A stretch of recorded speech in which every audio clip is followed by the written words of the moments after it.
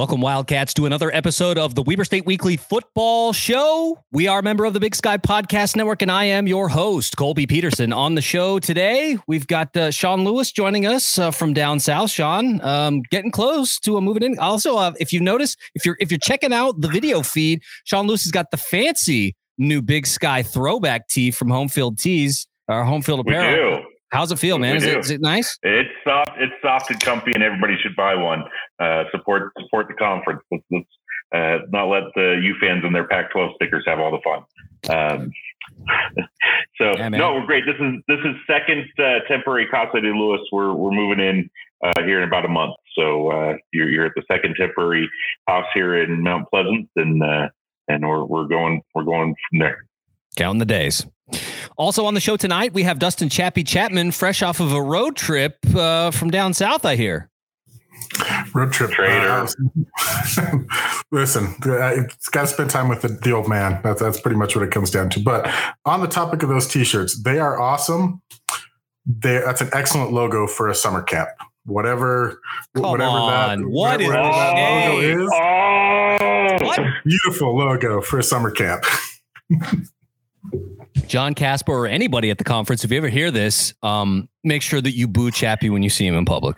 Okay. If John Casper or Commissioner Wister still hear that, I know Chappie's home address where we can send some bags of you know what. I think they're cool. That's what that logo looks like. It's great. Ridiculous. All right, folks. No class, man. So on today's show, we got a player interview for you. We are joined by sophomore running back Dante McMillan. He's back to hang out with us and talk a little bit about this season so far.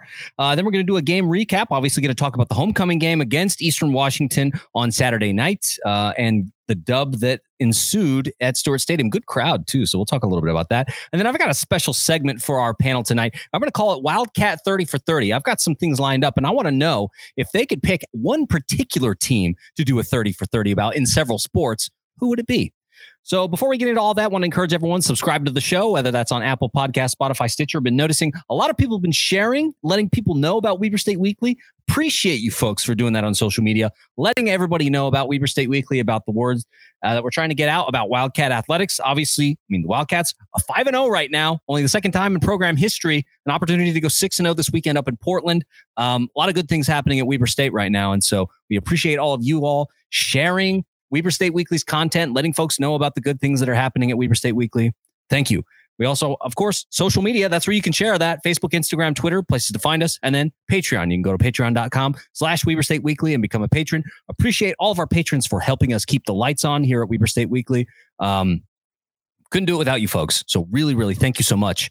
And then I guess last thing that I should shout out here before we get into the interview with DMAC is, so for those of you that participated and donated to the turnover belt, I got a message this week that it will be done. So should hopefully see it on the sidelines very, very soon. So we will keep you all updated. If you are following on the GoFundMe, I'll provide some updates there. And also thank you to everybody who donated. We donated all the excess last week to the football fund, about $47. So thank you to everyone who participated in that. And hopefully we'll see the turnover bell soon.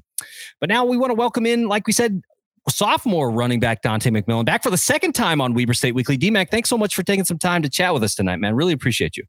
Appreciate y'all, man. Yeah. And so DMAC, we want to start off by, now this is a new offensive regime. But so we want to talk a little bit about the coaching staff at first. We had Coach Mental on to begin the season, talking a little bit about, what his thing was about with Coach Mental coming from back east in Ohio. We weren't super familiar with his systems, had to do a little bit of digging to find out the kinds of offenses that he ran at Notre Dame College. So talk to us a little bit about how you guys are settling in, because Coach promised a balanced offense. And I think so far we've seen that. Plus, you guys are sharing the ball quite a bit within the running back room. So talk to us a little bit about, gelling and how you feel that the new offense is clicking. Shoot, just getting to know Coach Mental the first day, like in fall camp when we were training, all that stuff. I feel like I really like him as a coach, and he's really like a good offensive coordinator. Like I like how he keeps us motivated, and just set us each goal, you know what I mean? And I feel like he's just really a great coach to me, and he really makes me like a better player than I ever was, you know what I mean? So I feel like for him, like just doing a fast tempo offense and just being balanced is really great for everybody. So everybody can eat, everybody can make plays, and then that's just good because I feel like it was way better than this last year to this year, you know what I mean? So I just feel like for him coming in and stepping up to be the best corner we got, that's just good, Yeah, marked improvement already from last season. Obviously, DMAC, you were on the team in the spring season and also in the fall last year, and so you have that perspective of seeing it both ways. But also wanted to ask you a little bit about this is your second season now with Coach Robert Conley, who is coaching the running backs now with Coach Q, leaving to go to the Jacksonville Jaguars for a short period. Now back in Salt Lake, but with his alma mater. But and talk to us a little bit about the relationship that you've grown with Coach Conley, because we haven't seen a drop at all in production from the running back position at Weber State. Even though Coach Q moved on to the NFL for a short time, the running backs consistently continued to produce, and there was no dip at all. So talk to us a little bit about what might have changed, but also how you guys have been able to remain consistent at your position, because it's been, I think, a really, really helpful part of the offense. Shoot, just getting Coach Conley really that's my dog, you know what I mean? I love him to death. So being in the meeting room with Coach Conley has been really great. He also played offensive lineman at University of Utah. So like me understanding just the terminology he be saying about understanding who we need to read and how we need to read the defense, you know what I mean? So I feel like that really is a big key, because the offensive lineman, he knows everything about it. What front is it? He can be a cub front, tout front, it don't matter. So just me understanding his terminology has really helped me as a running back to understand which hole I need to read, and just use my instincts. And he's very motivating. I like his passion. That's the thing I really love about him. It makes me seem like, he still wants to play football, and that just makes even more. That makes me laugh, because just me seeing him just coaching us and just making us better has really helped me and my teammates as players. Yeah. Sean Chappie, questions for DMAC? Yeah, DMAC. Just to hop on that line of questioning, that running back room is stacked. We've thought it all year. We've talked about it all season.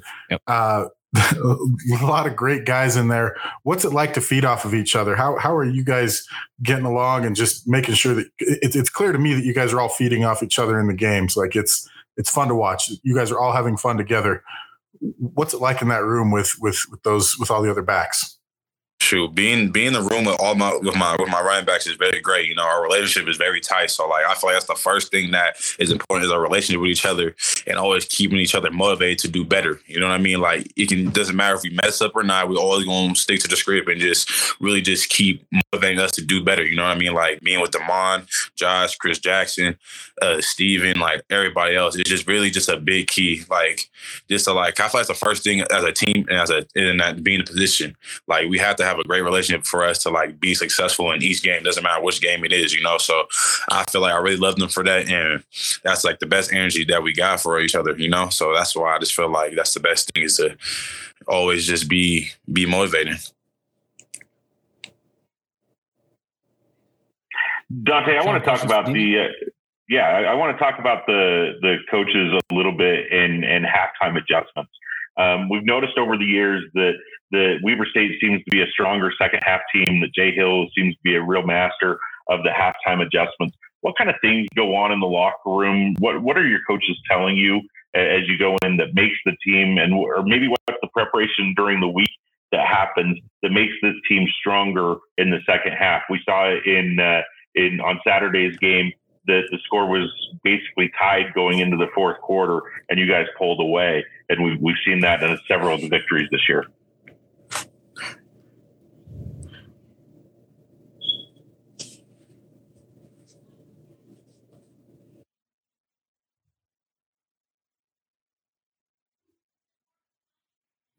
Oh no, looks like we might have lost DMAC. Yeah, we can hear you, man. Oh, sorry, it's the cut out. My bad. I didn't hear him. So what? Can you answer that question? Can you say the question again? I'm so sorry. No, just talk about the coup to prepare you during the week, and then specifically at halftime to make the Wildcats a stronger team in the second half. So like, yeah. So what I think what helps us is like just being at halftime, being in the locker room. Like we always have like a code. Like we always buy the plan to win. So the plan to win is like this: it's first is play great special teams, 2 win over the turnover margin, score touchdowns in the red zone, play great defense, and win the fourth quarter. I feel like that's the biggest key of us team because we always have to buy a plan to win. Every week we play different teams. You know what I mean? So I just feel like we always use that during practice. Doesn't matter during practice, and it correlates to the game too. So I feel like if we all just abide by the plan to win, we're going to win tons of games, you know, and it doesn't matter who, it doesn't matter any type of competition. So I feel like that really helps us succeed in the season.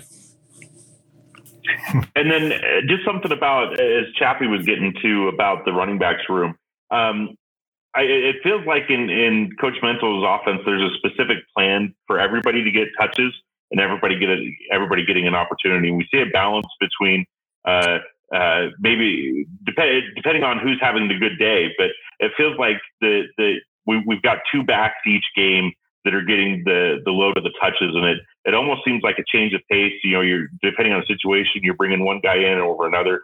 Could you talk about what it's like to share touches rather than being just a single featured back? Shoot, being single featured back. Like, I don't know, because it's kind of hard because like everybody's just so like the running back group is just good. Like every running back has like a skill, you know what I mean? Like their strengths that they use. For one, like Josh Davis, he's an all around back.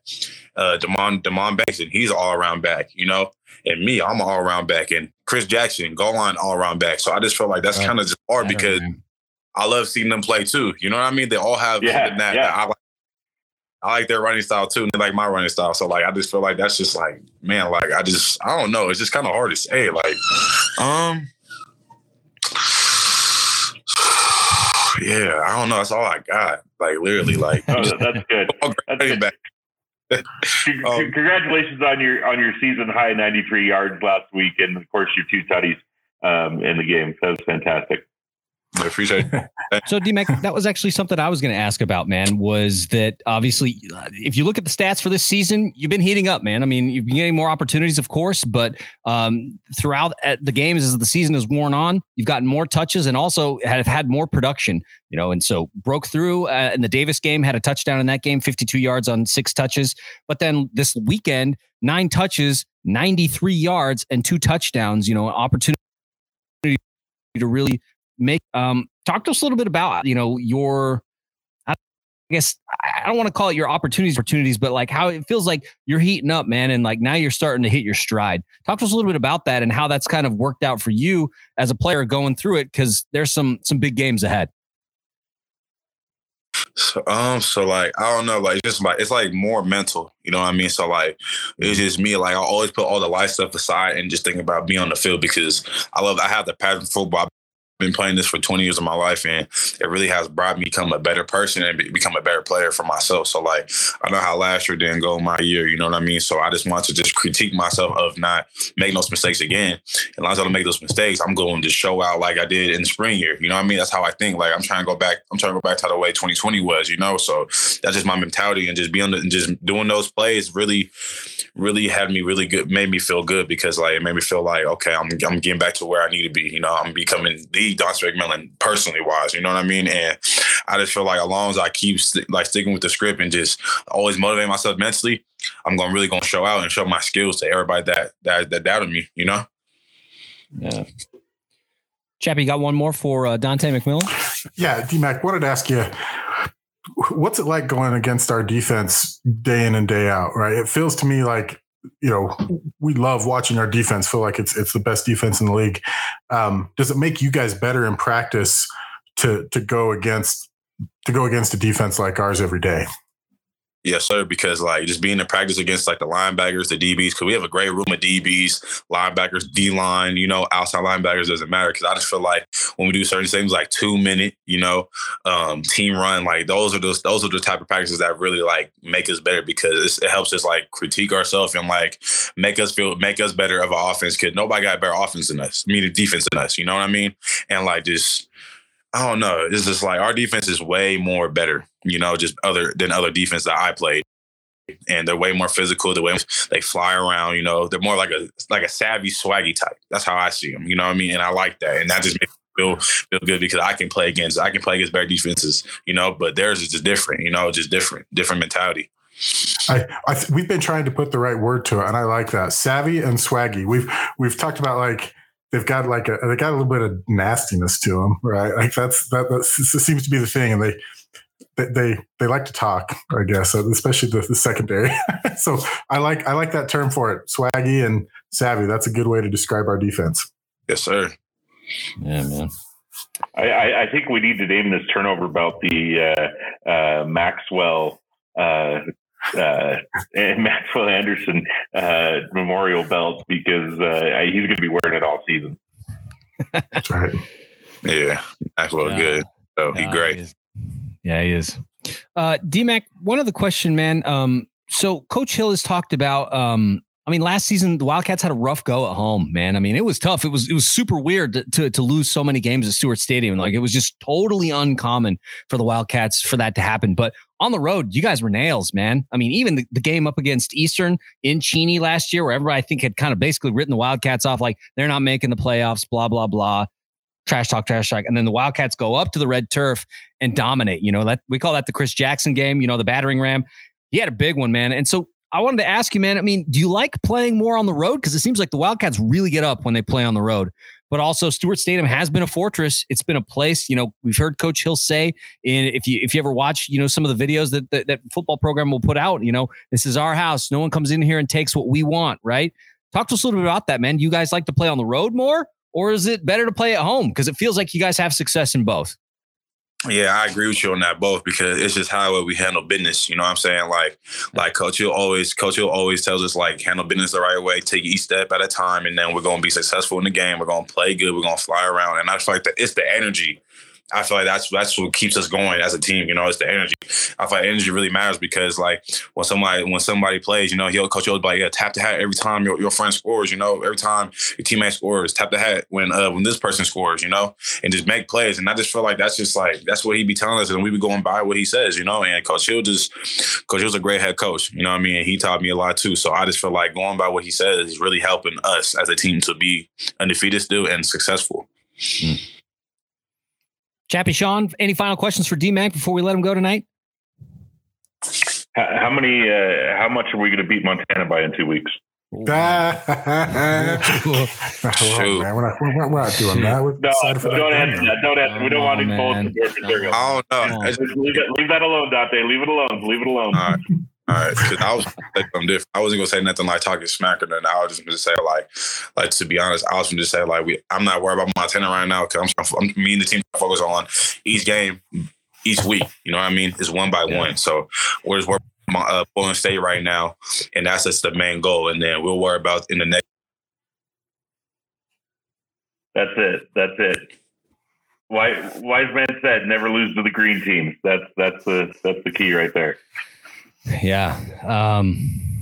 We'll have to, it looks like D-Mac dropped for just a second, but I'm sure he'll pop back on in a moment and we'll just wrap up the interview. But I mean, good point, Sean. Never lose to the green teams. And I like what D-Mac is saying, right? Where it's simply about, you know, take care of the team in front of you. Obviously, we know that the next 4 weeks are going to be really, really difficult. We've talked all about that all season long.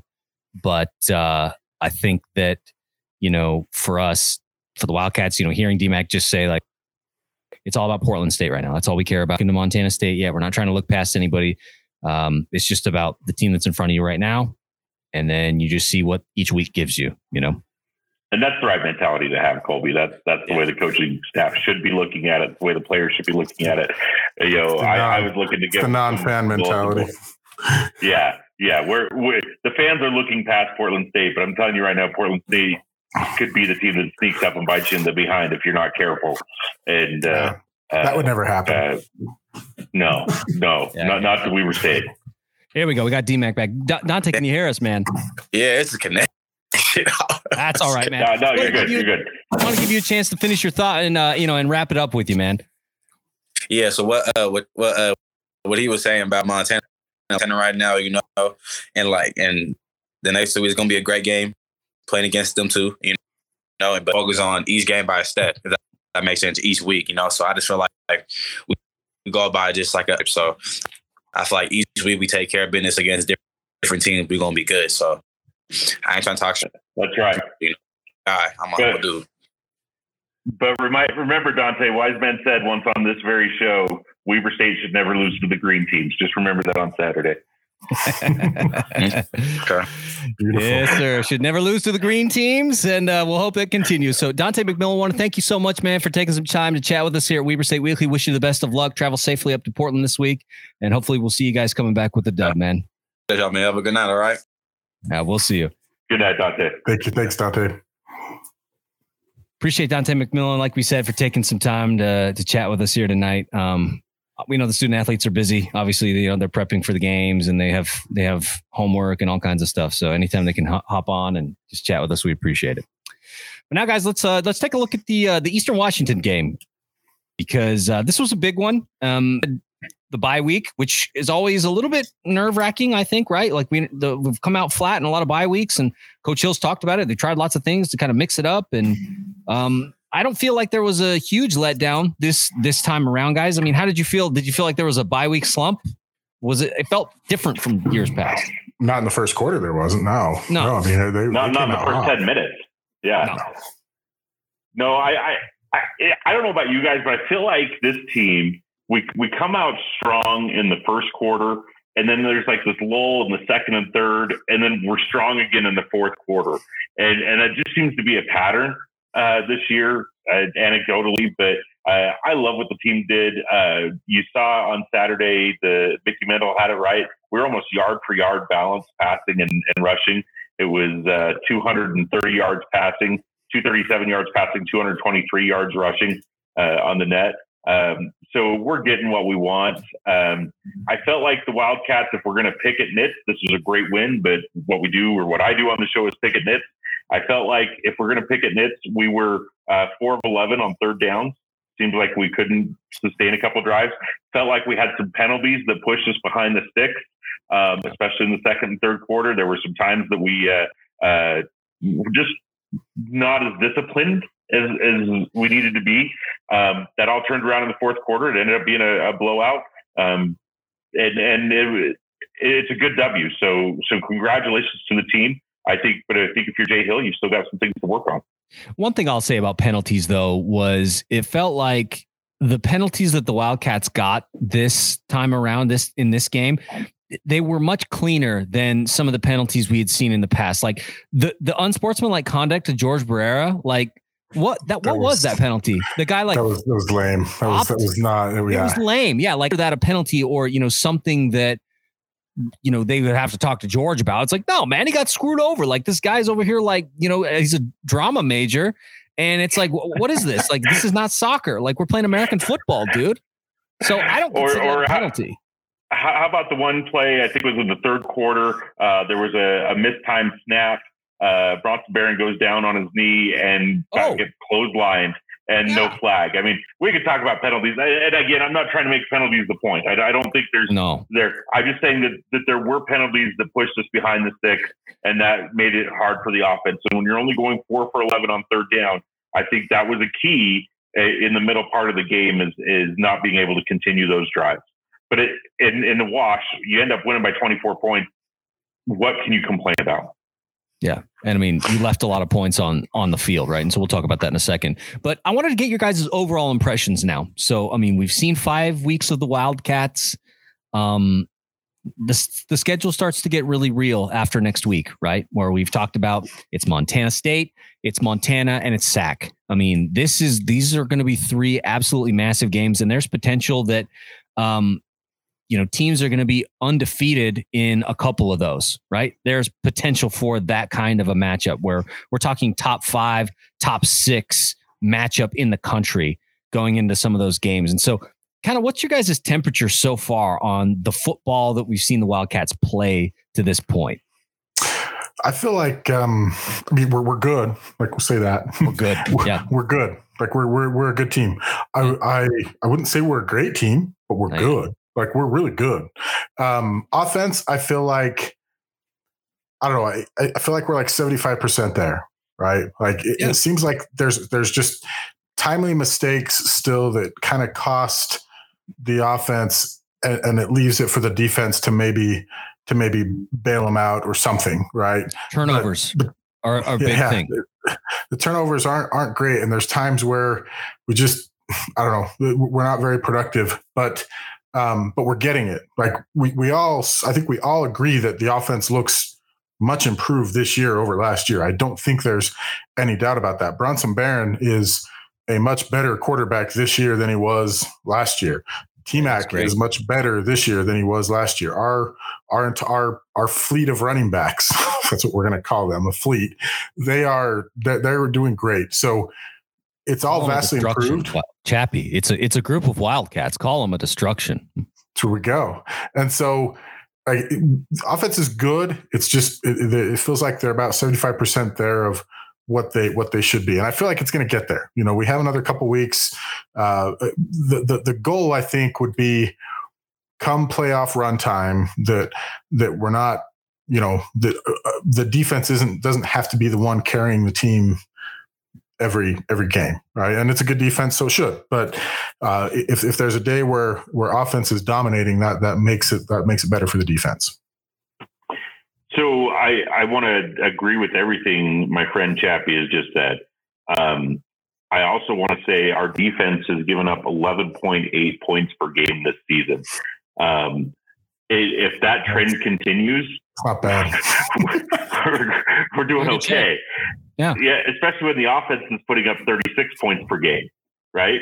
That's a pretty good spread right there and pretty good comparison. I like where the team is at. I really think that right now the team that beats us is ourselves. And if we play our game and do what we're supposed to do, I think we're good. I actually like that. I don't want to look past Portland. Portland's a big game, and we need to play on Saturday. Yeah, they beat us. I like year, that right? we get. Yeah, and they beat us on the road. So don't look past them. Don't look past them. But what I'm going to say here is I like that we play Montana at home before we go to Bozeman. No, it's the reverse. No, flip. It's MSU first in Bozeman, then Montana. Then Montana. In August. Oh, my apologies. Then forget what I was just going to say. No, and I don't mean to insinuate that I don't think our offense is good. They are. They're still, I guess, inexperienced with the new offensive scheme there. Is that the best way to say it? There's lots of individual bright spots, and I think they're well on their way to being a very successful offense by the end of the year. Yeah, I think that taking it to the Eastern game here, the game in front of us, we've seen the Wildcats come out of the gate, like you said, Sean, where we've seen this pattern where like the Wildcats come out swinging. That's happened in a few games. That happened in the Davis game. It's happened in the Eastern game. Surprisingly, the Tech game was like that. You know what I mean? Like we're seeing that happen regularly. So it feels like the scheme and the game plan is good and they are ready to execute it when they come out of the gate. It's the adjustments that the other team makes that kind of puts the Wildcats in a bit of a lull. The second and third quarters can be a bit of a grind. Turnovers have been an issue. And that's the thing. But the thing that impressed me was the fourth quarter in this game against Eastern, because yes, the Wildcats did score, throughout. They scored in every single quarter of this game. But it was 24-21 going into the fourth quarter. Yeah. And that game was in doubt. And sitting in the stands, you were like, "Oh, we've got this." And then all of a sudden, it just blew open. Well, and I'll say this too: Eastern did a great job. Like they came out and changed schemes. Their passing game was made to beat Weber State's strength on defense. They were, in fact, Brett Hine mentioned it in his article, his game write-up, that they had to change it up in the third quarter and run some more zone and make it so they couldn't run rub routes or pick routes or whatever you want to call it, because they were targeting him and it was working. Like it worked in the first and second quarter, and those halftime adjustments are what really does well for Weber State. Jay Hill is an absolute master at that. The coaching staff deserves all the credit in the world for that, and it is fun to see because in seasons past couple seasons. Okay. I'm going to go back specifically to spring 2021, the playoff game against the Salukis. Like Weber State started out quick, kind of had that lull, but that lull in that late third, early fourth quarter never happened, right? Like it didn't happen. But we've seen it every time this year where, third quarter comes out and we're nails. We figure it out third and fourth quarter. Yeah, and that's why I wanted to ask Dante about the halftime adjustments. And I think that's a huge thing for this team. And I think something that Jay Hill and Coach Mental and all the coaches really are doing very well is that they're making the changes. They're taking the punch. They're throwing the punch. They're taking the punch. And then they're going for the knockout in the second half. And that's what good teams do. I mean, because we've talked a lot about the offense, but like the defense did not give up an offensive score in the second half, period. And we know how prolific Eastern is at scoring. I mean, they scored 35 on Montana State and, narrowly lost by 3. I mean, Wildcats held Gunnar Talkington to 198 yards. Guys, we know what Eastern does. Like those are good numbers. I think it just goes to show we've got the best secondary in the country. Yeah, we've got a phenomenal secondary. Here's a question for you both that I was kind of wondering. In your opinion, after watching teams, who's the Big Sky is so freaking deep this year. Yep. Who's better? Who's better in your? Is Davis a better team or Ewash? Who's the better team out of those two? I think that Ewash is the better team. And here's why, because the common opponent is Montana State. And, well, there are 2 common opponents now, Montana State and Weber State. Eastern has played both teams better than Davis did in both cases, right? Davis scored, 12 against Weber State? I mean, you could say, well, technically, Eastern really only scored 14 because the Wildcats gave up a scoop and score that put them up to 21. Fine, whatever. But still, Davis did not score a touchdown against the Wildcats. Oh, they scored one. They scored 1 touchdown against the Wildcats. That was it. And in the game against Eastern, it was the first rushing touchdown. The first touchdown that they scored was the first rushing touchdown that the Wildcats gave up all season. So when I look at the resumes and I say, what did Davis do against Montana State? What did Eastern do against Montana State? I think Eastern looks a little bit better. And they've had a tough schedule, guys. Like they're going to end up with the toughest schedule in the country when all is said and done. Both of them are just the whole Big Sky is a gauntlet. and Eastern's paying the price for that tough schedule, right? They are. 1 win. Because they've got 1 win. There's no chance of them getting in the playoffs, in my opinion. They'd have to run the table, and I just don't see that happening. And even then, they'd be if they run the table, they'd be the 5th team in. If they were Northern Iowa, they could lose like 3 more games and still be ranked in the top 15. Some Valley smack from Chappie. So you never want to dismiss a team too early. Oh, man. Well, guys, I wanted to talk a little bit about missed opportunities, though, because the Wildcats ended up, leaving what I think at least 10 points on the field in the first half. The touchdown that was not scored at the 1 yard line, which I was stunned that the Wildcats didn't punch that in because they sent the battering ram Chris Jackson twice and it didn't get done. And then the 4th down and inches, it was, I don't know. They smelt it. I think the direct snap was not the way to go on that one because they knew exactly what was coming. Right. And so, but then also the missed field goal at the end, which I was surprised because Kyle Thompson is very good. We've talked about that on the show, how he is very Mr. Consistent is what we've called him. And that one was not, what was it? 39 yards. It wasn't terribly 34 yard. That's well within his range. And Kyle Thompson's been very good, but missed that. Came back and hit a 49er later. Yeah, but he just missed that one just wide. And so it's just like, man, weird stuff. But I worry because it's those kinds of things that happen that could potentially cost you the game against tougher opponents because the Wildcats leave at least 10 points, if not more. I mean, really, Eastern should have only scored 7 points in this game because they fumbled the ball when they scored their second touchdown.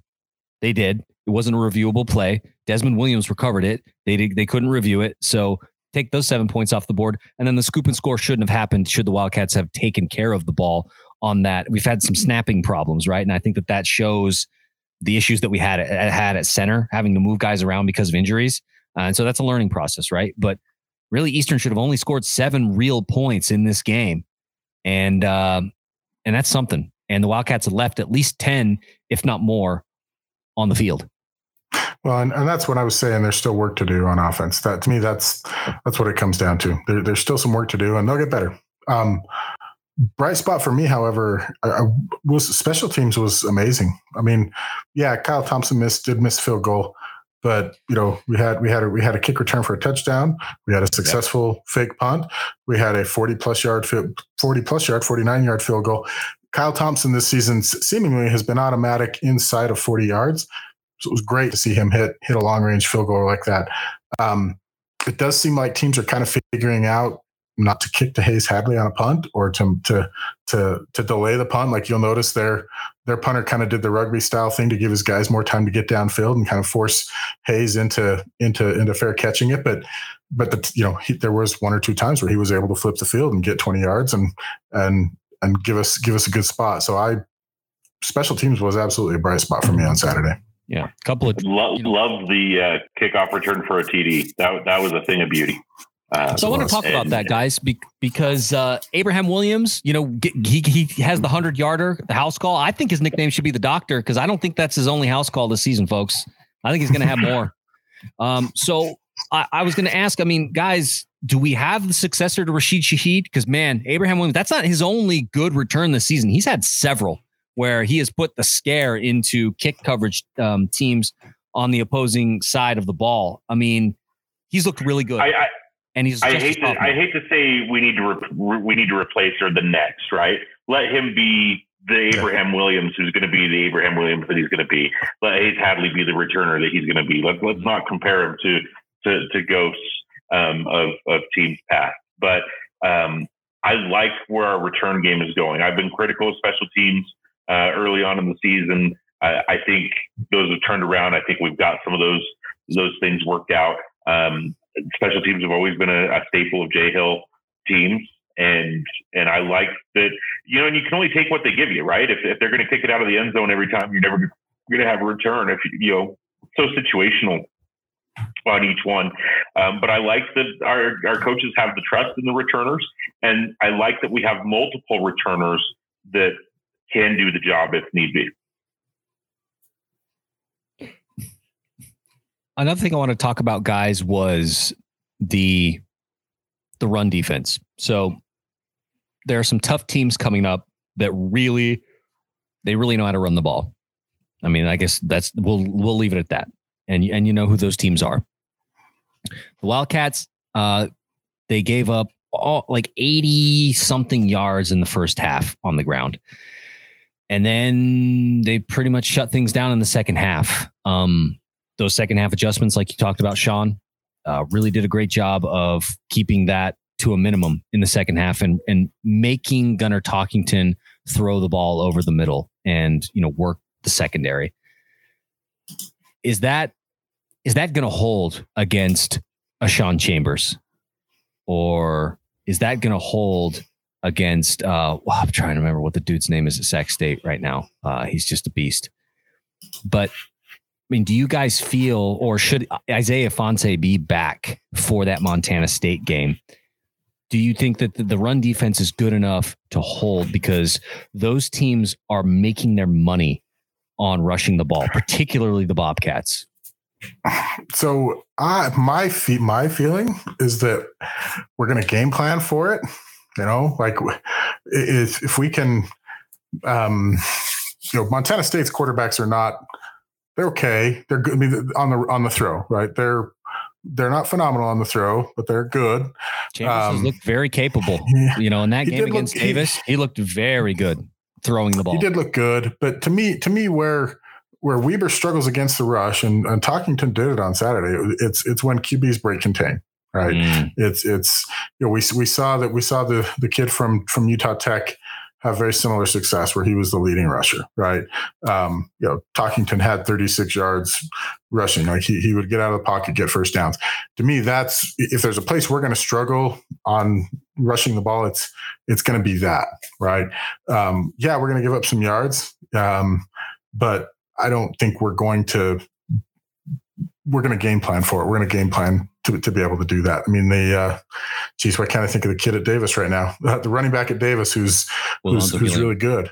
Yeah, Alonzo Gilliam. Like, he got his, but he wasn't amazing. He's never gotten his against Weber State, So I think is the defensive game plan for it is my feeling there. Yeah, because that's Sean Chambers is making his money, right? He's breaking contain and just and Montana's quarterback's the same way. Like that kid actually I think probably runs a little too much, right? He's getting out more than he should. You guys watch way more out of Weber State games than I do, but I want to share this with you. And my professional mentor and friend Patrick always used to tell me we don't get our exercise by leaping to conclusions, right? And so we Chappie's exactly right. We have coaches that are game plan. I want to give you this quick thing, and I know it's early in the season. Red zone defense. First off, teams have only had 12 red zone opportunities against the Wildcats. They have only scored a touchdown in 3 of those. Okay. Teams get their yards. You can eat all you want from your own goal line to the 20. Once you're in the 20 against Weber State, it is lockdown, shutdown time. And our defense knows that. So I don't see literally 12 red zone attempts. Put that in contrast. Weber State's had 31 in 5 games, right? That is superior defense. And it goes to the bend, don't break ethos that I think we've seen. This defense does not break. Let them chew up yards all they want. When it gets crunch time in the end zone and the field compresses, our defense is money, and my money's on them every time. Fair point. Last question, guys, before we wrap up this segment was sacks. We talked about the Wildcats trying to get home a little bit more, and they did. 4 sacks in this game. And like we said, Talkington's got some legs. He can run, but 4 sacks in this one. How you guys feeling about that D-line? I mean, obviously they've done a good job of containing the run and maybe took a step forward in putting some pressure on the quarterback this last weekend. What are your thoughts? Brett Hine also mentioned that in his gamer that was part of the halftime adjustments was looking to blitz a little bit more, get the quarterback off on his heels a little bit more, and it worked. And our guy that we love, New Celestine, he had 2 sacks and was tearing it up, and it's great to watch. Our D line's doing a good job. I'm going to stop focusing on sacks. Those are the premier plays. You always love to see the quarterback go down and things happen on that. I want to focus on tackles for loss. The Wildcats, I'm pulling it up here. I believe we had 10 or 12 tackles for loss in the last game against EWU. Let me pull that up here. 3. Let's see, 7. Maybe it was 8. 7 tackles for loss. Yep. I think that's, even if you're not getting the sack, you're stopping the progress of the offense by hitting them behind the line. So the sack is the glory play, but I think the better measure is tackles for loss. And Weber State is leading opponents 32-25 on the season in tackles for loss. Well, and what it does, it just puts teams in. The goal here is to not get like 3rd and 1, 3rd and 2. Right, like that leads to more success. When it's 3rd and 3 or longer, the chances of them converting are much less than they are when it's 3 yards and in. And we're doing that when you get TFLs and you read the play right and have them, get them on 2nd and 12 or what have you. Like that increases your chances of not having a 3rd and short. Yeah, I was going to say. Well, and go ahead, Sean. Chappie, to that point, EWU was 9-17 on 3rd down, and that was a lot closer in the first half than it was the second half. There was one point when they were like 6 of 8 or something like that on 3rd down. And you're just like, gosh, our defense can't get off the field. So that was something they cleaned up in the second half. But you're exactly right. And that was my takeaway from the game Saturday is our offense needs to convert 3rd downs and the defense needs to stop them on 3rd down. That changed in the second half. And I think that led to the point explosion. Yeah. Well, guys, the Wildcats get the win over the Eagles, 45-21. A good result, and I think the Wildcats, giving them an opportunity to just continue to work and improve, but also continue to get the dub. So Wildcats take the trip up to Portland State this weekend. We'll talk a little bit on our game day show on Saturday. But for now, let's move on to our final segment really quickly, guys. I have a segment called Wildcat 30 for 30. If you could choose a particular team from the sports that I'm going to name to do a 30 for 30 documentary on, who would it be? So, guys, I want to start out with football, of course. If there's a team that you could do a 30 for 30 on, who would it be? I mean, the easy answer is the year they saved football, right? Was that 92, 93? I forget what year that was. But for all intents and purposes, Weber State football was going to go away. And that was special. And the community outreach, the stories that you hear about coaches going down to the Ogden City Mall and handing out tickets and trying to drum up support. That's the story that defines Weber State football and the history. And that's the one that I don't think many of today's fans know about. The other one I would do would be, and now I'm going to get in trouble because his name escapes me, Jamie Martin. Jamie Martin, quarterback, his career. Yeah, so my mother worked at Nordstrom Mall growing up, and I spent most of my childhood hanging out at the now gone Ogden City Mall, watching Tiffany make music videos. Somebody's going to get that reference. Yeah, but I get that reference. Yeah, but like I do. I very vividly remember walking out of Nordstrom, seeing Dave Arslanian and some players, out in front of Weinstock's, which was next to Nordstrom. I sound like an old person now, like having to describe where everything was, but seeing them in front of Weinstock's with basically they had like a tear out book where, $10, $20, whatever they were charging, they would just give you GA season tickets for the year. Like they were literally going person to person at the Ogden City Mall. They were at, again, me sounding old, the Ogden Street Festival. I remember them all there. Yes. Street Festival. Old school Ogden. Now, just had the same thing all there. And they worked to save Weber State football so that we could have this today. I would love a documentary on that. If I were to pick another football team, I would like to see, the 2017 team. That was, I still to this day maybe feel that is our best team we've ever had, and potentially the best chance we had to have had thus far to win a title was that year. We were just all so new at being good that we didn't realize it. So I would absolutely love to see a documentary on that team. What year was Ron McBride's first year? Was that 2005-ish, 2004? No, it was later than that. Was it later than that? I think you could do something on that season because there was definitely a rejuvenation of excitement in that season. I remember going to his first game, and that was the most full I've ever seen Stewart Stadium. I think they packed 17,000 fans in for his opening game. Oh, there you go. Kind of went downhill from there. But you were right, Sean. 2005 to 2011. Look at that. Yeah, nailed it. No, I didn't. I gave a range, but yeah, I think there was a rejuvenation there. And talking about pre-Ron McBride, 92 to 2005, post-Ron McBride, and the success that has come from that, and Ron McBride leading to a couple of down years with some coaches who shall not be named, who may or may not have been alumni of the school, putting us into a hole, and then Jay Hill taking us down. Not a documentary per se, but I would love a 15-minute video on the crazy that was alum who shall not be named. Oh, I said it. Because that, like, I've heard a couple of stories, and I remember reading articles in the paper at the time about how he literally went out the back door, and like, wow. There was some stuff going on there. Yeah. Personally, I think the university should revoke his degree. That's right.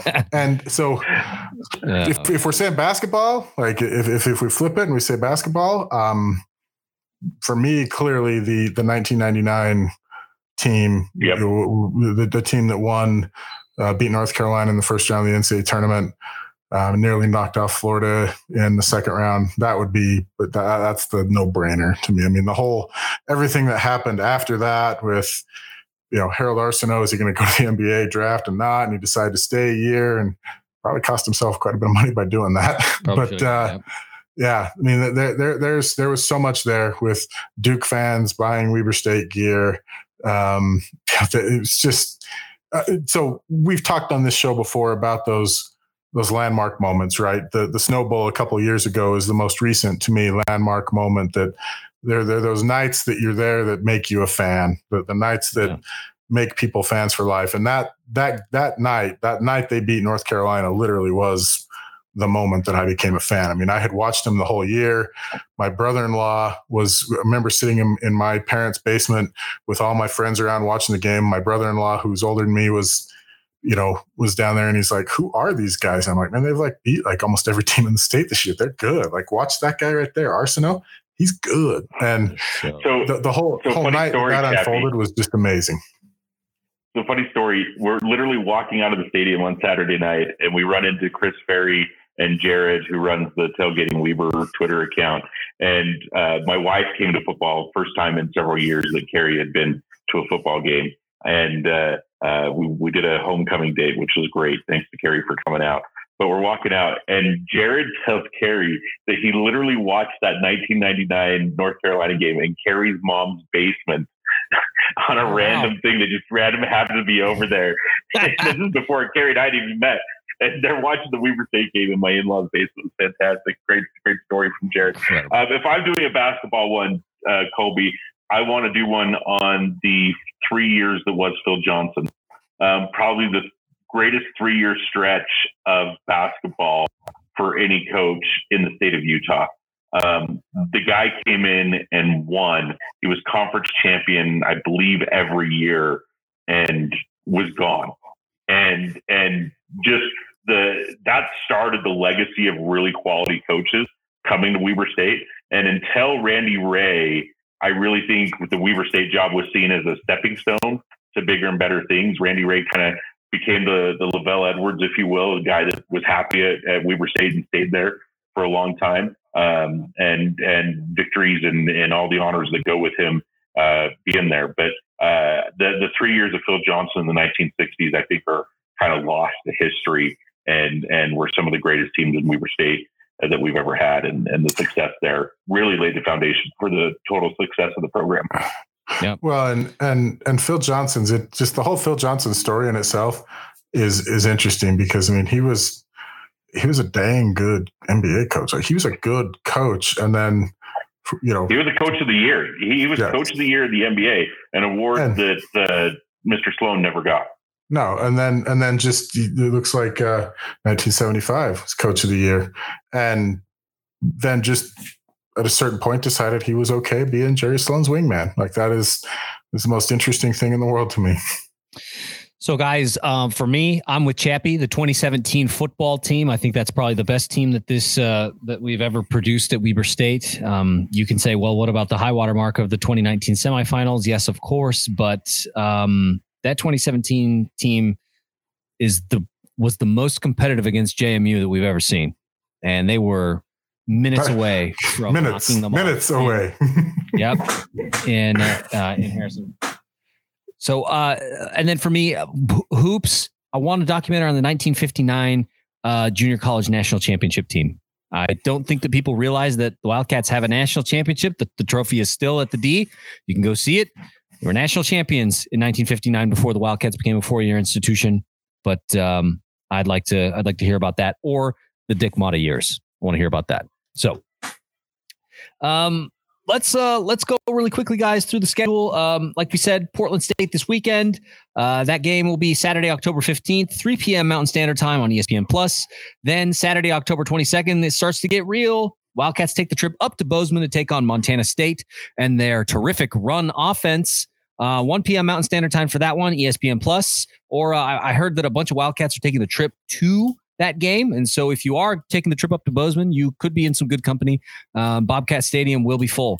Then Saturday, October 29th, Montana comes to town. And folks, get your tickets and show up, because Montana Grizz fans will be showing up. I think somebody said in an estimate that there will probably be at least 2,000 Grizz fans in the stands for that game.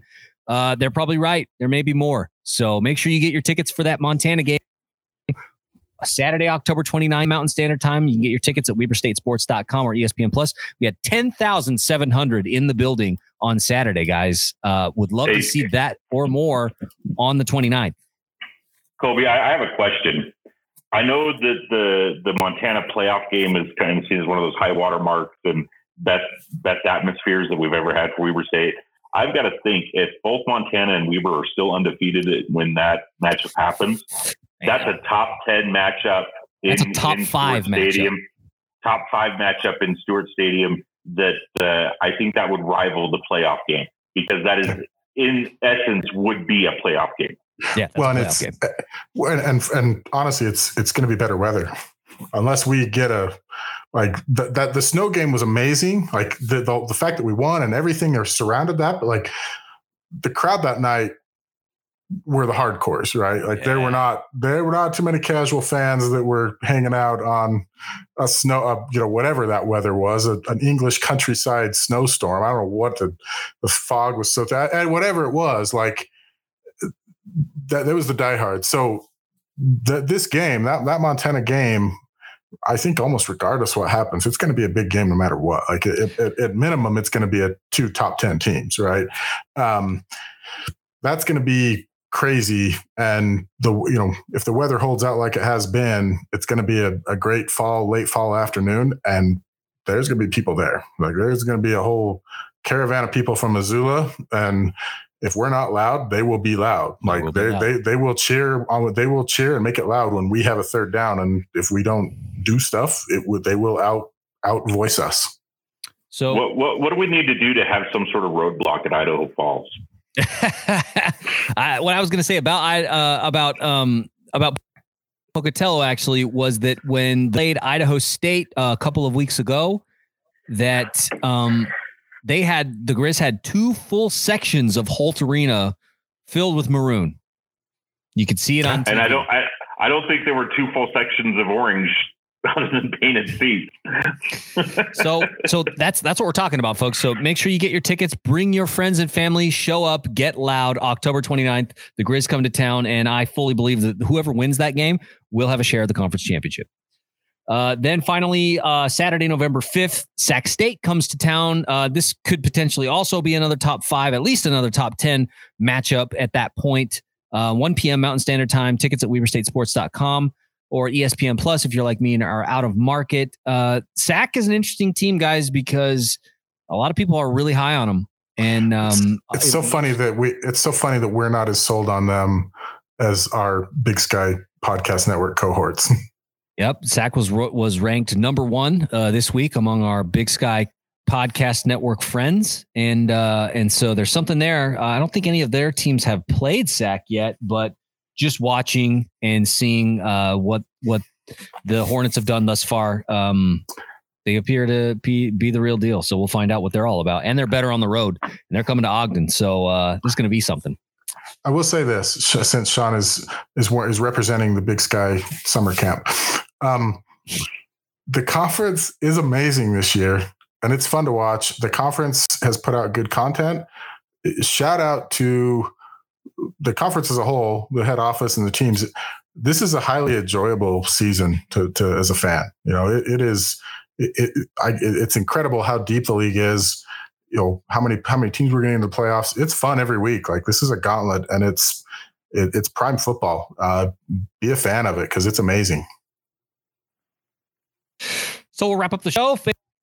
Facebook, Instagram, Twitter, StateWeekly@gmail.com. We got our Patreon. I want to thank you again for our Patreon supporters. And then Weber State Weekly's blog. I started working on my recruiting tracker today.